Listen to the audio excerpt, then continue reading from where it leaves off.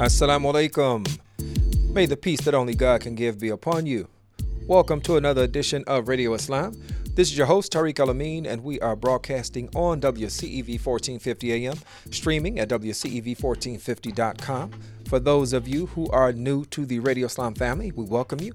Thanks for tuning in. We're on every evening from 6 to 7 p.m. Central, coming to you from the wonderful city of Chicago, Illinois, and you probably hear that rumbling in the background. We are just mere a stone's throw, as they say, from the elevated trains in the loop that might be the green, brown, orange, or some other color. But anyway, you can keep up with us and should keep up with us by following and liking our pages on social media. You'll find us on Facebook, Twitter, and Instagram at Radio Islam USA. And be sure to subscribe to the podcast wherever you get yours at. So if that's SoundCloud, iTunes, TuneIn, or Google Play, you will find us at Radio Islam USA. Do I need to say it again? At Radio Islam USA. Can't miss us. All right, family. We are honored, pleased, and really excited to have a wonderful guest in studio joining us today. And that is Dr. Shabana Mir. She is an associate professor of anthropology at American Islamic College, a institution that is near and dear to my own heart personally, where she teaches Islamic studies, gender studies, and research methods. She's the author of the award-winning book, Muslim American Women on Campus, Undergraduate Social Life and Identity. Thank you for being here. Assalamu alaikum. Alaikum salam. Thank you for having me. I'm very excited to be on Radio Islam. So you do quite a bit. Wear quite a few different hats. I do. Yeah. I like hats. They're good. They're good for something, right? I like different hats. Yes, Yeah. It's nice to wear different hats. Yeah. I have traversed many different kinds of paths, and so I have collected a number of hats through my life, and I enjoy them. Yes.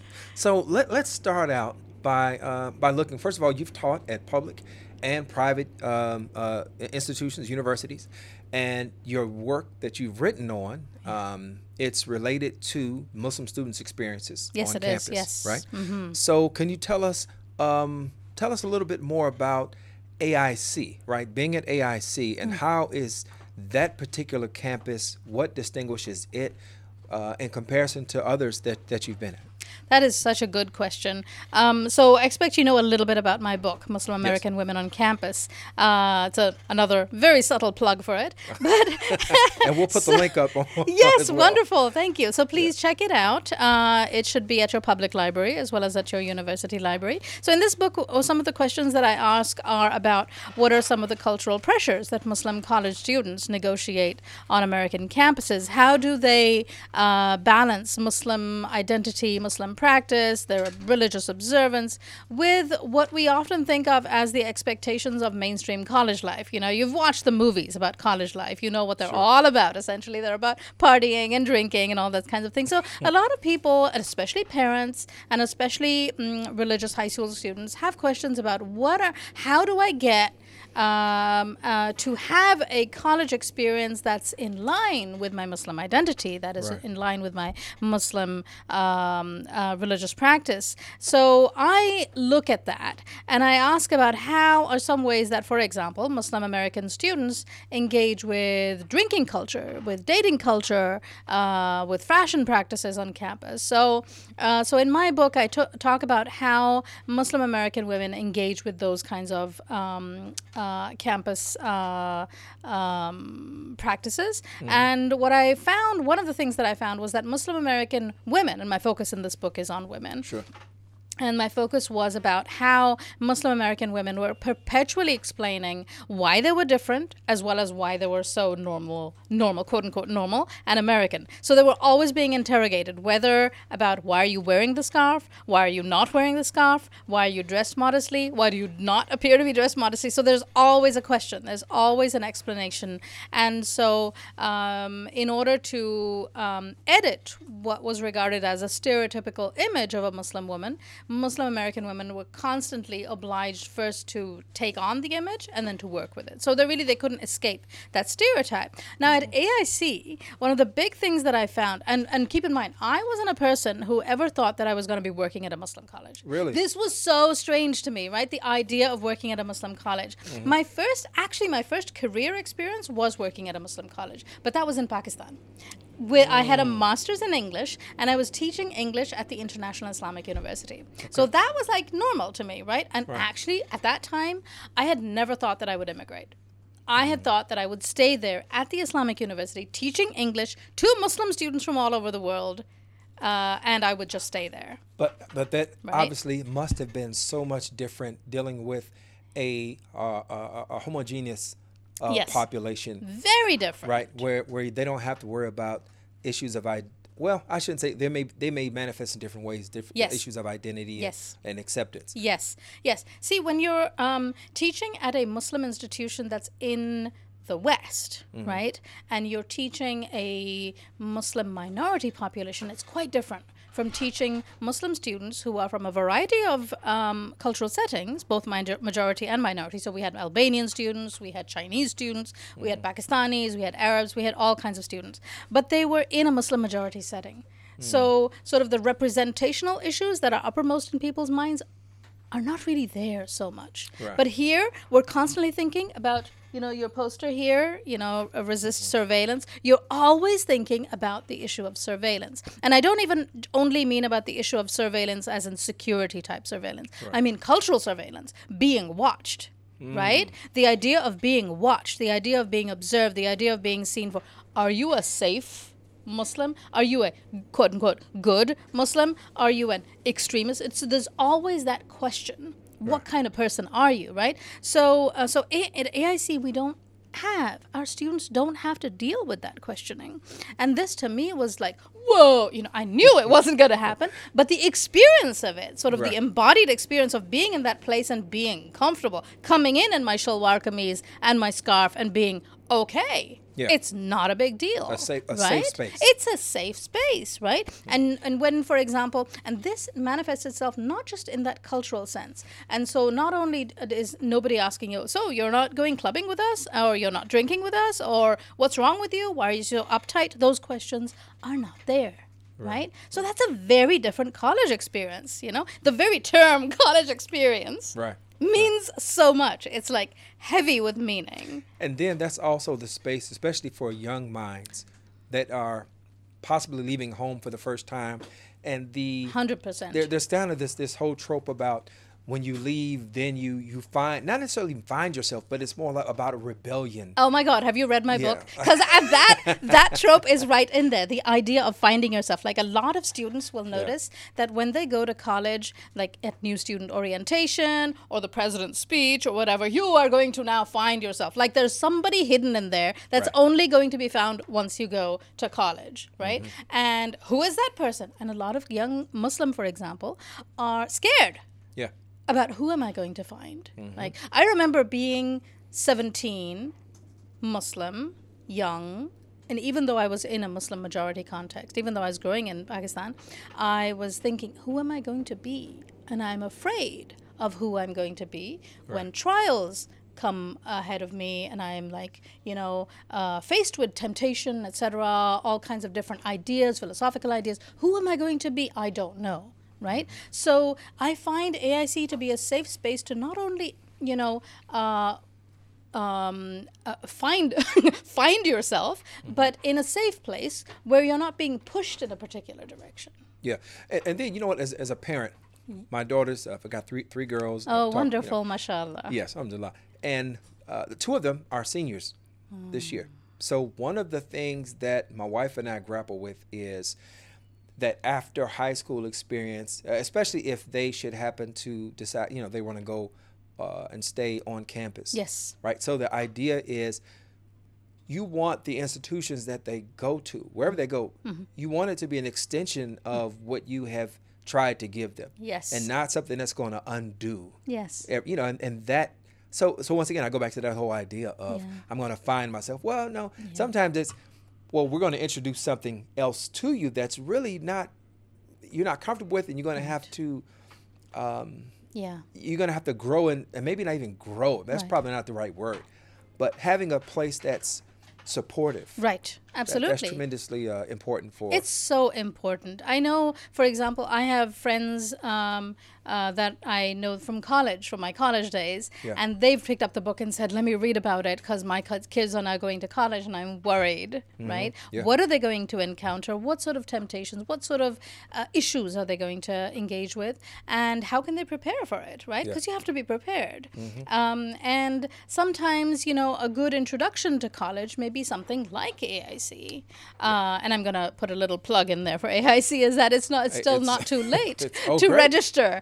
The thing with AIC also is that we offer a BA in Islamic Studies as well as an MA in Islamic Studies. But if you don't want to do your entire BA, you can take courses there, and that can be transferred, for example. So that's also a good, safe sort of introduction to college life, and that's something to think about as well. So you might be interested in, so for example, studying one of our courses, Islamic History and Civilization. You may be interested in that. You may be interested in great books and thinkers, for example. Another course that's being offered by our new professor, Dr. Faryal Salim, is about Sufi texts. So she's going to be reading Sufi texts with our students. So that's something that students can engage with. So it's not just that you don't have to be necessarily cut off. One of the interesting things that I found when I first started to do my research study is that in a lot of higher education literature, when I say higher education, I mean the field of study. Sure.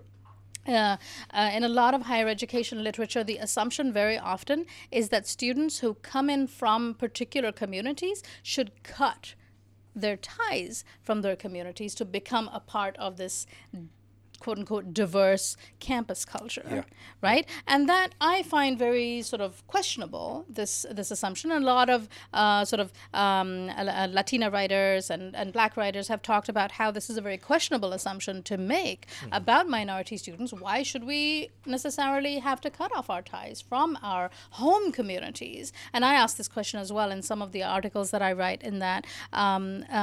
Very often you can say that, for example, somebody who's white, who's grown up in the U.S., who doesn't even have, for example, a friend who's a person of color or a friend who's a Muslim, for example. For them, yes, they should open up and sort of try to get to know other people. But, for example, if my kid goes to an all-white school where she barely even has one Muslim student in the entire school, why should she keep her ties and grow in her college experience with her community? Sure. So that's something that we have to think about. There are questions of power when we think about even the college experience, right? Identity, language, norms. Oh my God, language, big one, right? These all, and especially if we're talking about populations that are not native English speakers. 100%, absolutely. Where, yes, as one of my favorite thinkers, Dr. Michael Eric Dyson, he made a comment some years ago where he said that language is used as an index of intelligence. Right. And often, Yes. it is often misapplied and misused when we overlook the fact that, especially within the American context, that we here, for the most part, speak one language. Two if you're lucky. Yes. Right? But everywhere else, yes, we're talking multiple 4 or 5 languages, easily. Yeah. So I speak multiple languages too, but days and weeks go by that I'm not able to speak anything but English. Yeah. And so one of the courses that I teach at American Islamic College is about literature of the Muslim world, and I just love bringing literature to my students. And they're not necessarily literature majors by any means, and some of them are. Actually, I had some students recently who were like, "Oh, we're so nervous. What is this going to be like? We're so used to like sciences or Islamic studies or black and white kind of stuff, and you're going, what are we going to do? Read novels, poetry? What are we going to do?" And then they took it and they were just like, "Wow, I feel like I learned so much." Yeah. just by reading these novels, because they open up whole worlds of ideas to us.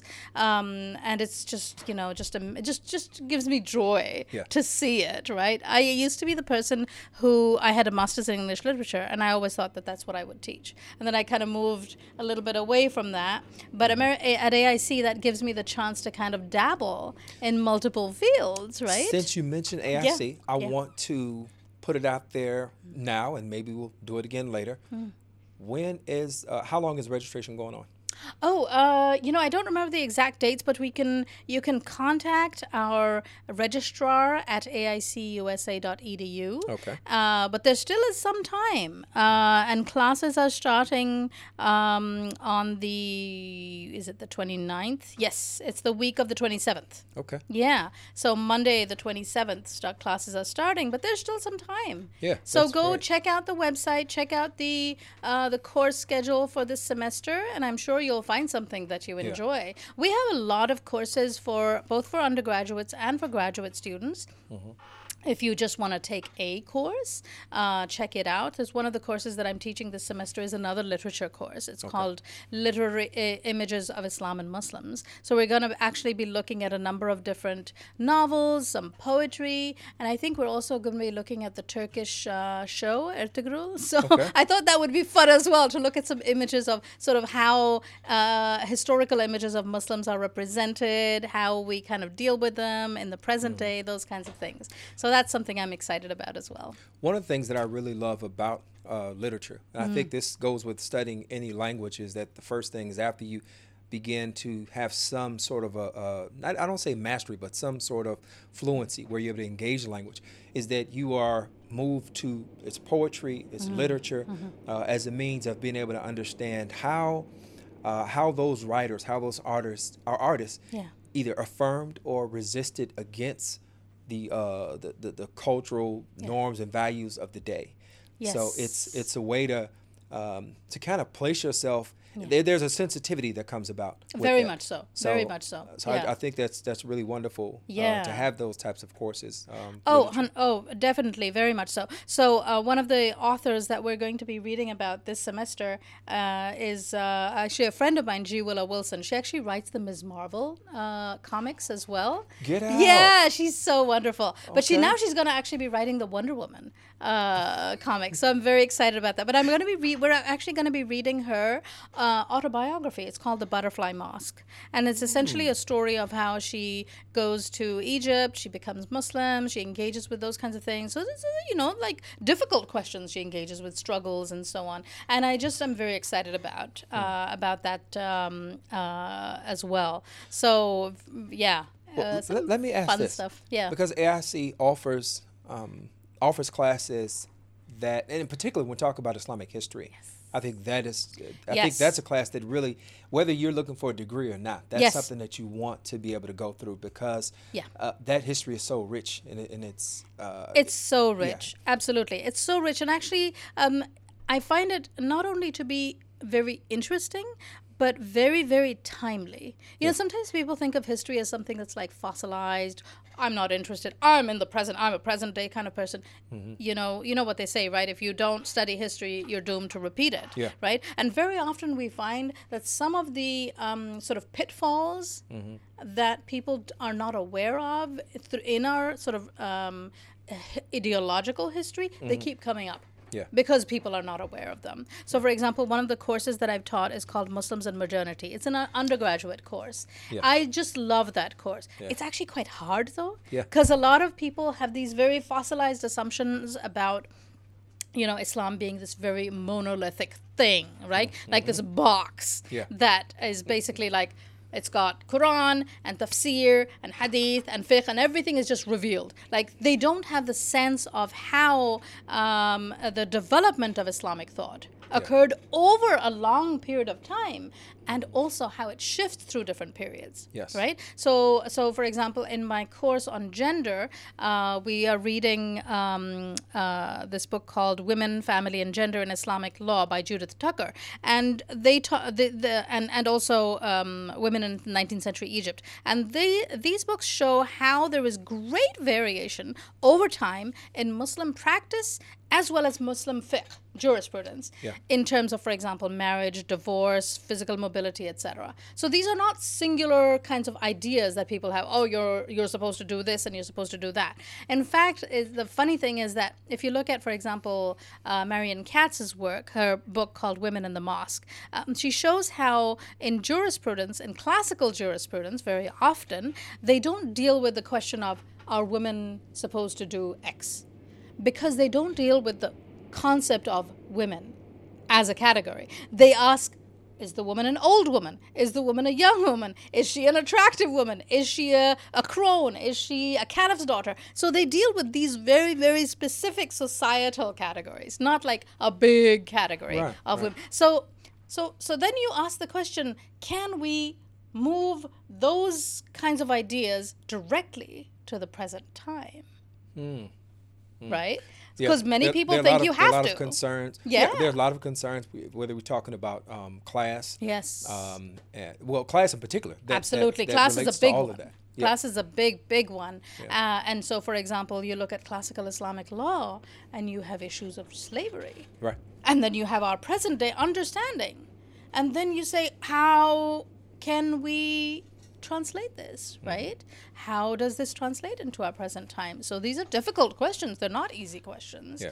I mean, and to that end, just in having that discussion, it goes to either the mistake. I shouldn't say. I'll say. I think a misconception or misperception is to say that the presence of Muslims in a particular place means that there must be an ideal society, right? As opposed to Islam, Quran, the Uswa, the tradition of the Prophet, peace and praise be upon him. It gives us a framework to remedy those ills that existed even at the time of Revelation. Right. Yeah. What's interesting, I grew up in Pakistan, the 70s and 80s, and we had a military government, and General Zia-ul Haq essentially said, I'm going to bring Islam to Pakistan, as if we didn't already have Islam, right?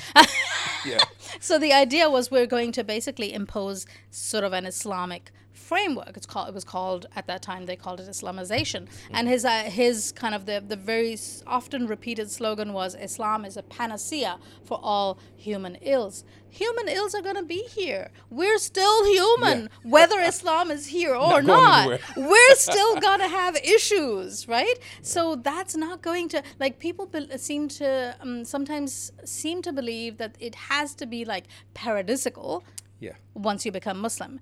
And then when they don't see it, when they see flaws, and they're like, I don't believe this anymore. It's not, right? So you have to engage, right? It's kind of like reminds me of the hadith. The Prophet said, the better person is the person who deals with people, has struggles, and still stays with them, still kind of works with them, right? Exactly. Still is kind to them, even though he has issues with them, right? So it's complicated. And my students, one of the discussions that I had recently with my students was, when you came to AIC, what were you expecting, right? And sometimes they say, we were kind of expecting something a little bit different. And then you guys came to us with, Islamic history is complex. And Islamic jurisprudence is complex and it's diverse, and there's not one box that I can basically download, some one program I can download into my head and then suddenly I'm all Muslimized, right? Yeah. So but then I was like, so is that a bad thing? So then we're like, no, we actually appreciate the fact that we learned about this complexity and that we can learn about how there are various perspectives within this very rich and very complex intellectual history, right? So this is not a place where you're just going to memorize stuff and just transmit things. I'm glad you mentioned that because I was going to ask that question. Excuse me. I was going to ask that question about when people, when those who are familiar with the idea or the phrase Islamic education, they may have an idea that comes to their mind, a picture that says it looks like, XYZ. Yes. And what you're talking about here, what's being offered at AIC, it may, in some areas, Yes. reflect that, Yes, right? It may look yes. that way. Yeah. But it also is a much more nuanced way where you're talking about exegesis. Yes. Yeah. And not just the memorization, but there's a real engagement. Talk to us a bit about how that plays out. Yeah, and there's there are multiple kinds of Islamic education, right? Sure. And I've experienced a certain kind, for example, where you memorize Quranic surahs, Right. where you master the recitation, the tajweed, where you master the corpus, the hadith, the fiqh, and so on. It's beautiful, right? And you pray together. I experienced that at the International Islamic University, for example. It was beautiful. For example, I'd be teaching my students grammar, and in the other class, somebody'd be teaching tajweed, and sometimes we'd just go quiet, and we'd be just like, let's just sit and listen. It's all good. We'll continue that later. It's beautiful, right? Yes. It's a beautiful experience. It was wonderful. And I hope everybody has that kind of valuable experience. But then there's the academic study of Islam as well. So we ask tough questions. We puzzle over, for example, what can happen, what happens when we engage in the academic study of Islam, where, for example, you're not learning a singular madhab.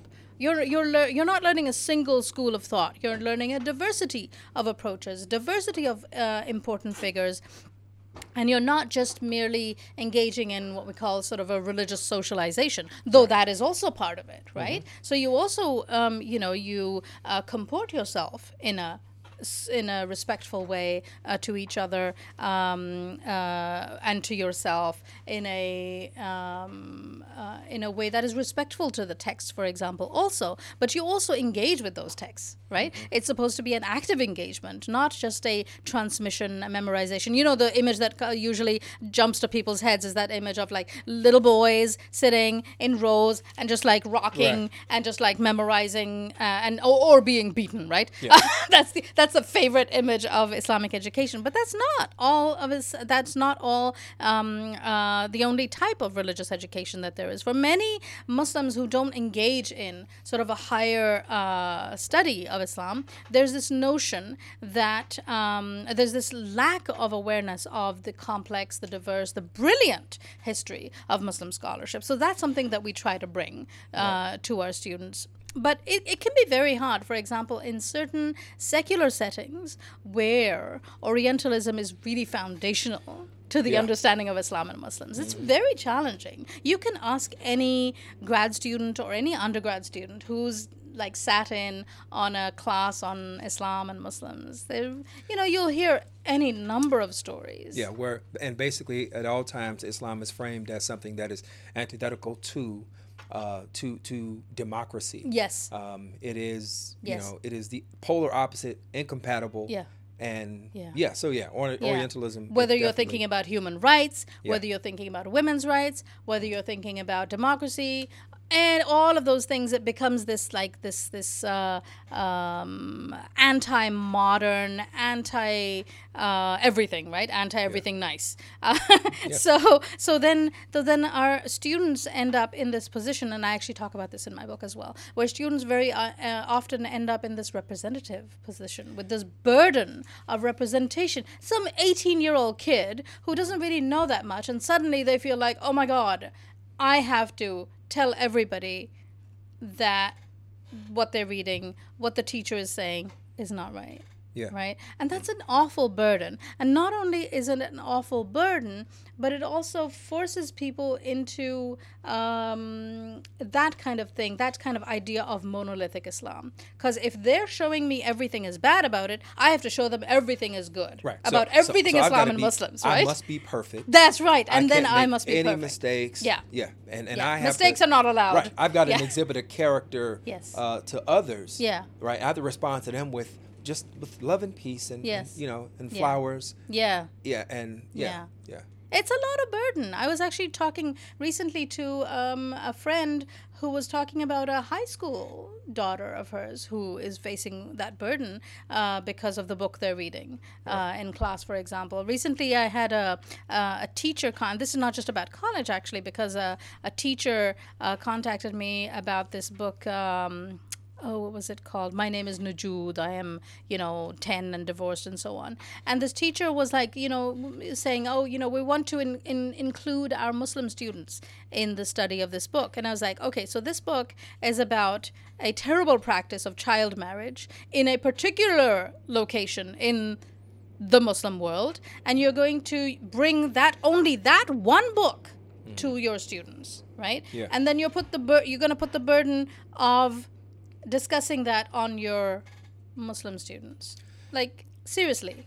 That's just a setup. It's a complete setup. But she didn't mean it to be a setup. She was trying to use it to talk about hijab. I was like, okay, first of all, very different situation.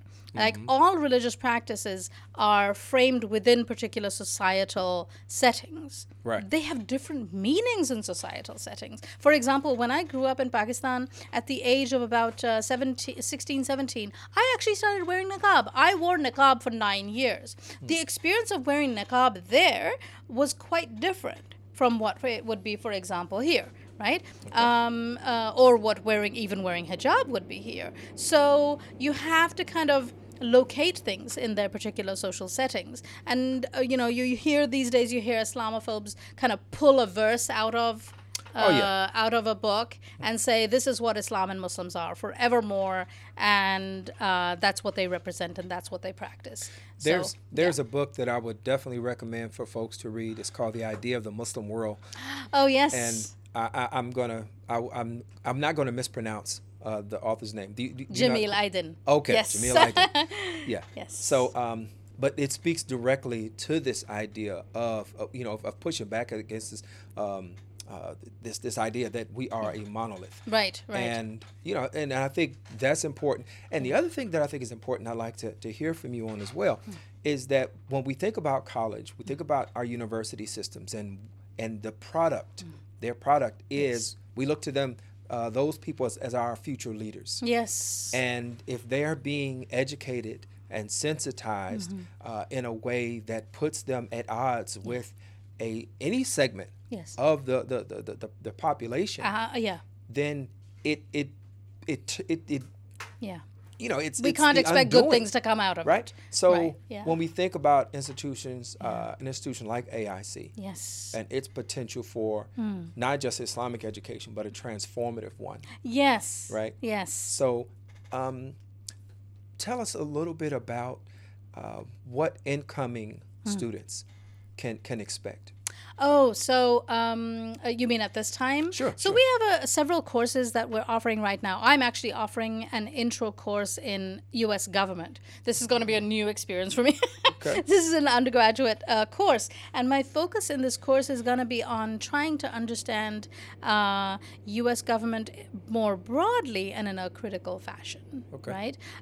So a lot of sort of engaging with the history and engaging with the development of foundational concepts in U.S. government, but also how they play out, how elites play a role in U.S. government, how it's not simply a matter of, every 4 years we go and put our vote in, and it's not as simple as that, right? So those kinds of things I want to look at as well. And like I said, our new Dr. Faryal Salim is going to be teaching a course on Sufi texts. And we actually now also have an Arabic Language Institute, something that many people may be interested in. Yeah. We actually offered a summer course in Arabic, and that should be also continuing. We just hired a director of the Arabic Language Institute, Dr. Talat Pasha, and we also have Dr. Omar Awas. He teaches a number of Islamic studies courses as well. So I'm really excited about this year, this semester. We're looking at sort of finalizing our accreditation as well. So things are looking up. All right. Yeah. Think about it. I mean, you could take courses, you can audit courses. Our graduate courses are in the evening for working adults. And our numbers are usually quite small. So one of the things that I really love about AIC is that our discussions are always really rich. Yeah. And when I mentioned that it's a safe place, I particularly mentioned in terms of discussions of these complex issues of Islamic studies, in that, for instance, if I was teaching gender in Islam elsewhere, I would probably have to start with explanations of, by the way, we are human, we are Muslim, we are human, you are human too, you have issues too. But I don't have to start with all those explanations, right? So we can get to the point quicker for critical issues. We can get to the point quicker about talking about what are the issues we need to deal with, right? What are some problematic things that we need to deal with in the community, right? So those are things that we can get to faster.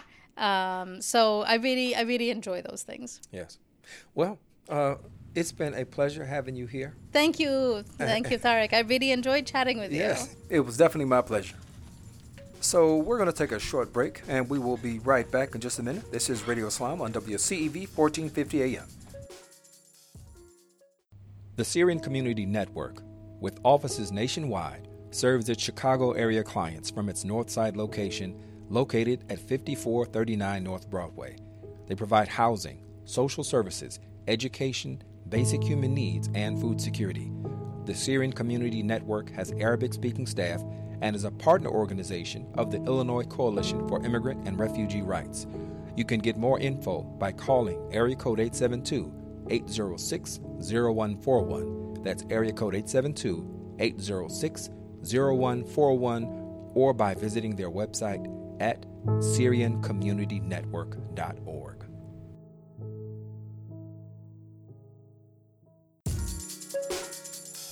Welcome back to Radio Islam. This is your host, Tariq Al-Amin, and we are broadcasting on WCEV 1450 AM. Remember to look for us wherever you are on social media and wherever you get your podcast at Radio Islam USA. All right, family, no time to waste. We want to welcome to the program, joining us by phone, the co-founders of the International Museum of Muslim Cultures, Imad Al-Turk and Okolo Rashid. Thank you for being here. Assalamu alaikum. Wa alaikum assalam. So, who would like to start with telling us how this museum came into being? Sister Okolo?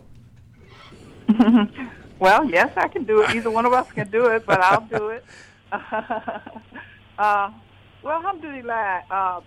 First of all, thank you, brother, for having us, and we thank you and Sound Vision, and we also thank your radio audience for giving us an opportunity to share with them this what we call the museum. Actually, we say that it's a gift by God. It's a blessing. It's a miracle because we are here in Mississippi, Jackson, Mississippi, and you normally wouldn't find America's first Islamic history and culture museum in Mississippi. Right. But what we say is that we also call this museum, the root of it is what we call Muslim activism, because it was the activism of the Muslims that really brought it into being. There was another much larger exhibition that was coming to Jackson, Mississippi. It was a major international exhibition. It was really marketed across the country as the #1 must-see exhibition in the country. Mm-hmm. It was called the Majesty of Spain. And we just kind of assumed that they were going to do something on the Islamic history and you know, the contributions of Islam to the Renaissance of Europe. But as it got closer, we realized that wasn't the case. They were going to really start after that great period. They were going to start at 1700 coming forward, and this is from 710 to 1400s until, you know, Columbus came to America. So they were going to leave out all this Islamic history. So the Muslims got active, and we decided to began to build alliances to bring this exhibition. And it was just an exhibition called, our first exhibition called Islamic Moorish Spain, Its Legacy to Europe and the West. So what we attempted to do is that we wanted to make sure that the contributions of Islam to the Renaissance of Europe, to the West, be, you know, a part of this great, you know, major, you know, experience that people were going to have when they came to Jackson. And so we were able to pull it off. So in short, we were able to pull that off in less than 4 months. Most, our exhibit designers were telling us there's no way you're going to be able to pull off a major exhibition in the little times you had, because we wanted to do a companion with this exhibit because they didn't want to do anything. We tried to see if we could maybe partner with them and maybe do a theme in their exhibition, but they weren't interested in that. So it was because of, the drive that we had to get this message out there and to get the narrative out there about Islam and its contributions to Western culture that kind of led it. Brother Matt? Yeah, so this was in 2001, and the museum actually, or the first exhibit, opened in April 2001. So we are proud to celebrate our 17-year anniversary last April. And the museum has done significant amount of work over the last 17 years, really across the Southeast. And we are in the process now of transforming the museum from a local and regional institution to a national institution. So we are going to be starting a traveling exhibit program and our exhibit that's going to be coming up called Muslims with Christians and Jews, an exhibit of covenants and coexistence. Once it features here in Mississippi, it's going to travel across the country. And our current exhibition that's been ongoing for the last 10 years, it's a legacy of Timbuktu, Wonders of the Written Word. We also will begin traveling. So this way we can actually get not only having people visiting the museum in Jackson, but also we will be traveling across the country so we can get as many of our guests to know more about Muslims' contributions to the world and to America. Also, we're going to be hosting a number of activities that are going to be national in scope, including this our upcoming national conference that is entitled Race, Class, and Religious Intersectionality in America, an ongoing struggle for human dignity. And really we wanted to ask, can Islam and Muslim Americans offer a way forward to addressing this divide in America that we have? So this is part of the whole effort of transforming the museum into a national institution. So would you say that one of the outcomes of the museum in being able to look at the rich history of Muslims is to look at this idea of or to inform our current understanding of Muslim leadership in a pluralistic society? Yeah, absolutely. One of the focus issues of our next exhibit, the Covenants exhibit, is going to talk about the pluralistic nature of Islam in the beginning of the Muslim period with Prophet Muhammad sallallahu alaihi wasallam, with the Constitution of Medina, and how basically through the Constitution and through his actions and policies basically established a pluralistic society in a creation of an ummah that includes Muslims, Christians, Jews, and unbelievers, and comparing and contrasting the Constitution of Medina with the Bill of Rights and the U.S. Constitution.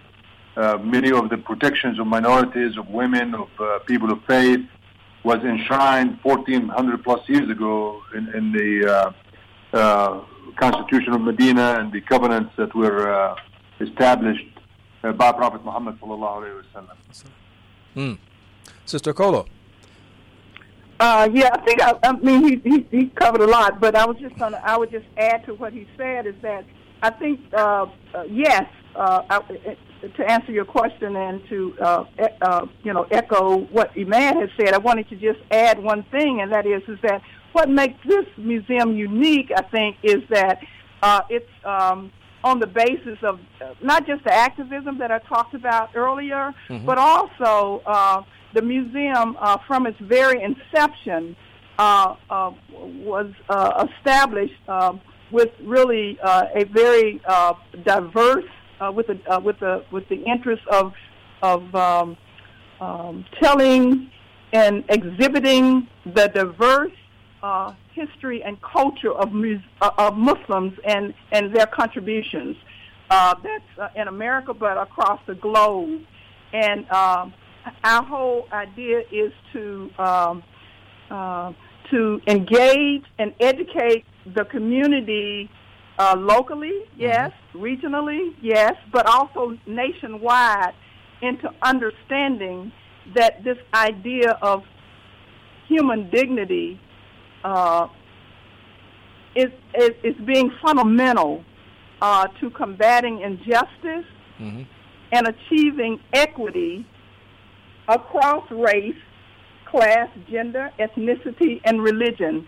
And so we really worked really hard in our what we call robust programming to make sure that we promote these ideas and these concepts that have, that Islam and other early religions brought these same kinds of ideas, but it was Islam that came back and reestablished those ideas.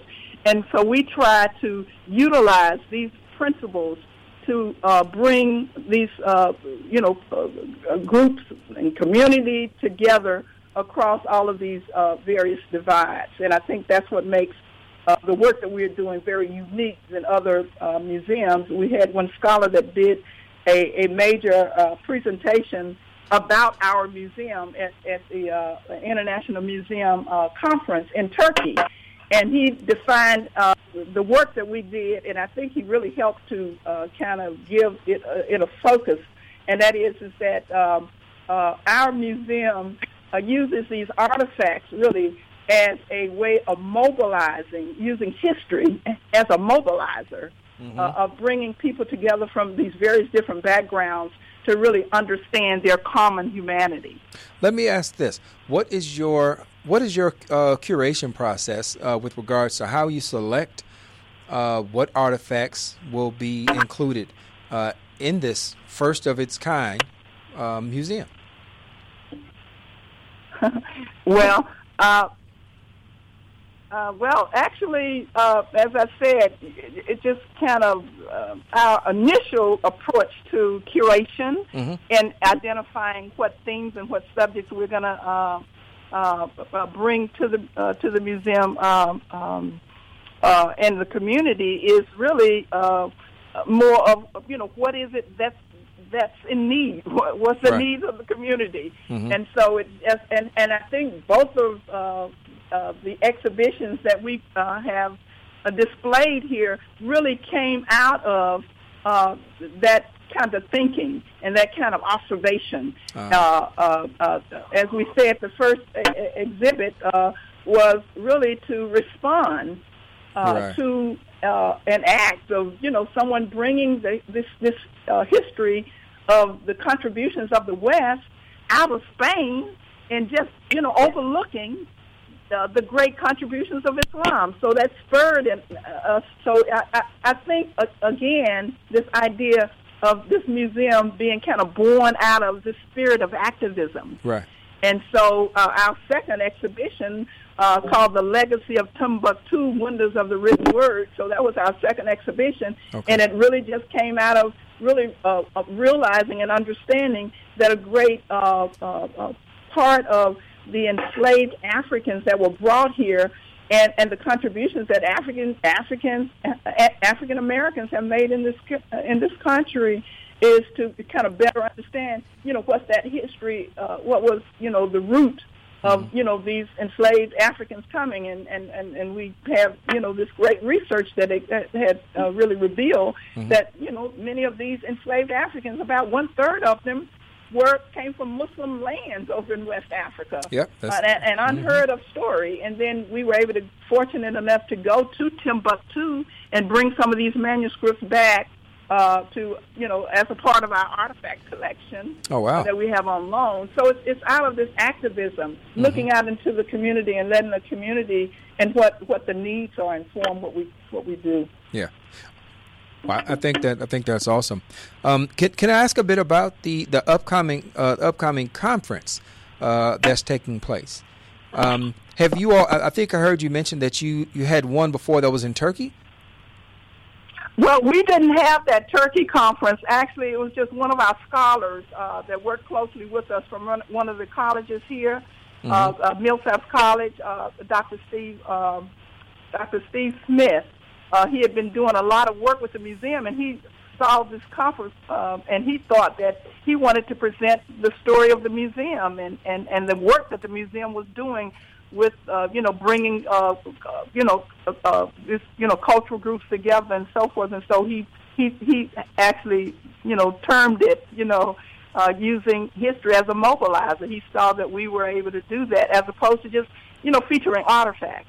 It's a way of engaging people and having people to immerse themselves into kind of like an active experience.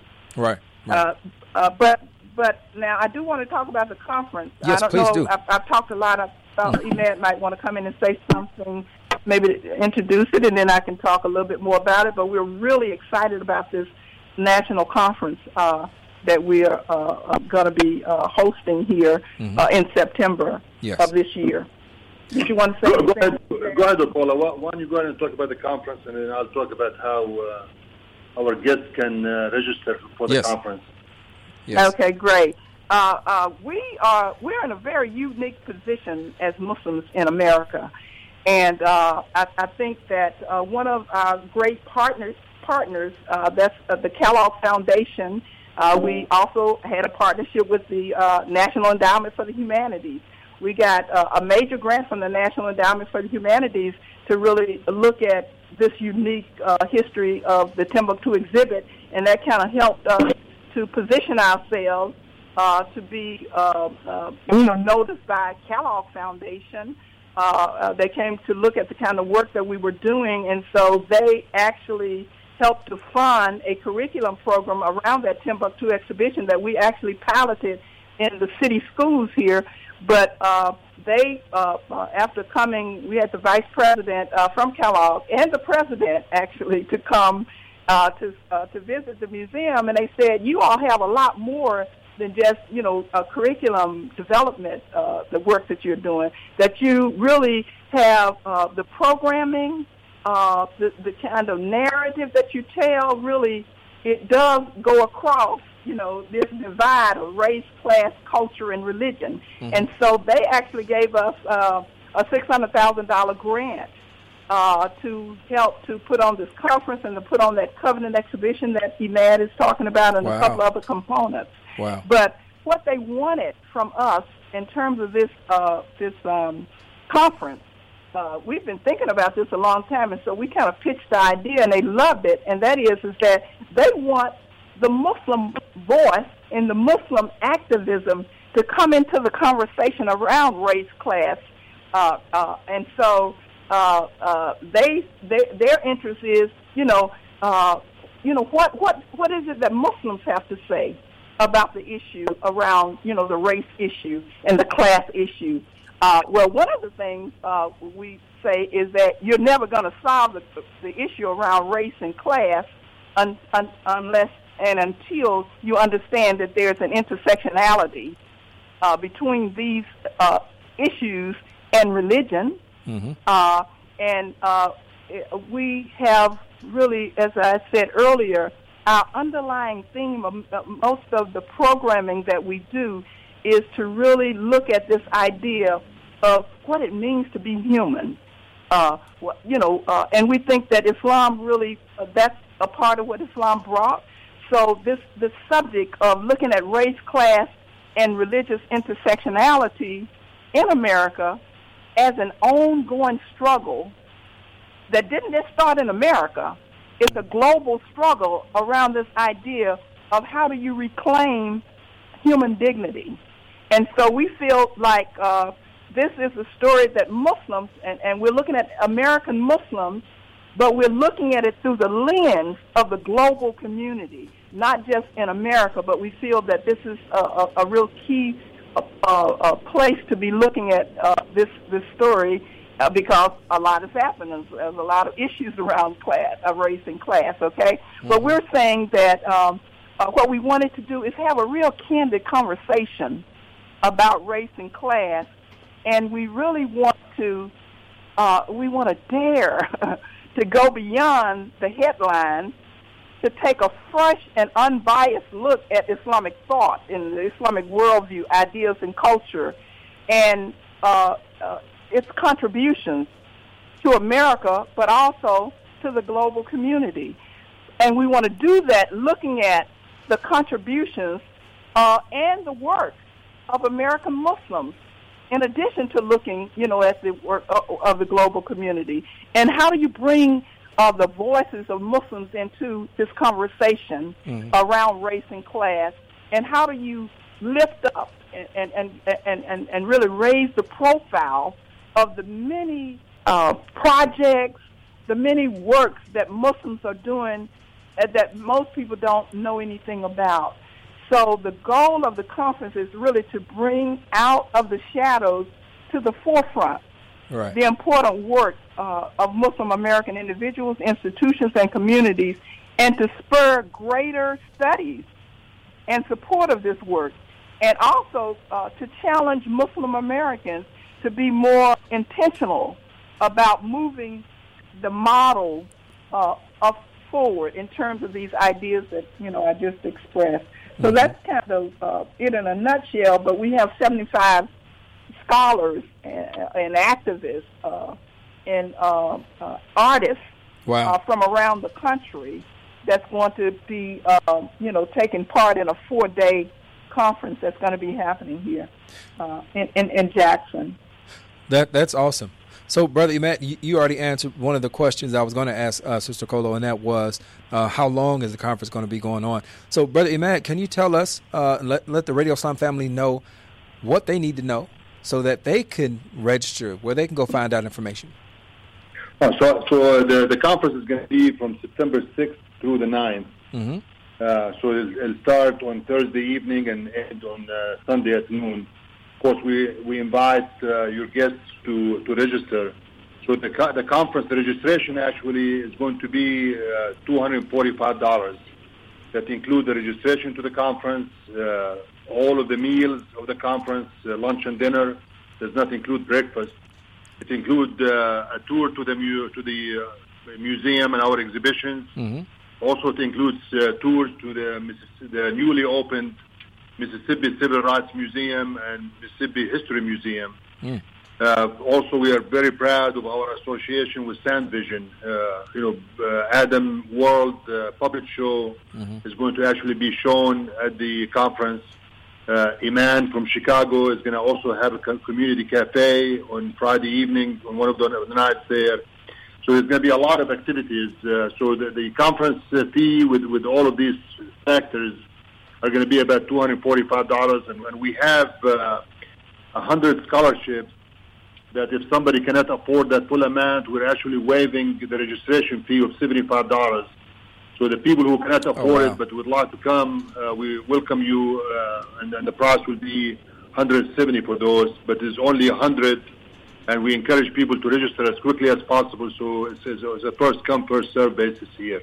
Right. So they can basically go to our website, www.muslimmuseum.org, or they can call the museum at 601-960-0440. And we will be glad to send you a package, send you the program, the registration link, whatever information you need. We're also having a connection with the this is going to be hosted at the Westin Hotel in Jackson. So there is a special rate that you also can register for hotel reservation through the registration link that you can be provided as well. Okay. Yeah, let me just say that we are really in the process right now. You might have a little problem with our website because we're in the process right now of making, getting all of the conference information up, and we kind of have a little problem. So if, in fact, you have problems or you can't find it on the website, then please, as Emad said, there are other ways that you can do that by calling the museum. That's, again, 601-960-0440. And we also, Sound Vision will have other ways that they will be promoting it as well. Yes. And we will be running a spot here for the conference. So the Radio Islam family will be hearing that in between upcoming programming. So this is really exciting. So we're talking about September 6th through the 9th. Is that correct? Yes. Correct. Okay. All right. So Radio Islam family, MuslimMuseum.org. If you have questions, you can call 601-960-0440 and get more information and get registered. And we are looking forward to a great conference. And I'm really looking forward to hearing the outcome afterwards, just hearing the reflections on it, because it sounds like it's going to be really powerful. So, Brother Imad, Sister Kolo, we thank you both for taking the time to talk to us about this great work. And we hope that we get a chance to talk with you both again in the future. May Allah continue to bless you both in this a very important work. Alhamdulillah. Thank you, brother. Thank you very much. Jazakallah khair, brother. Wa yakum. All right, good people. We are going to say Assalamu alaikum. We thank our engineers over at WCEV. We thank our engineer in studio, the impressive one, assistant producer Ibrahim Beg. I'm your host and producer, Tariq Al-Amin. Our executive producer is Abdul Malik Mujahid. We remind you that the views expressed by the host and our guests are theirs and not to be taken as a representation of Sound Vision Foundation. That being said, we're going to leave you as we greeted you. Assalamu alaikum. May the peace that only God can give be upon you.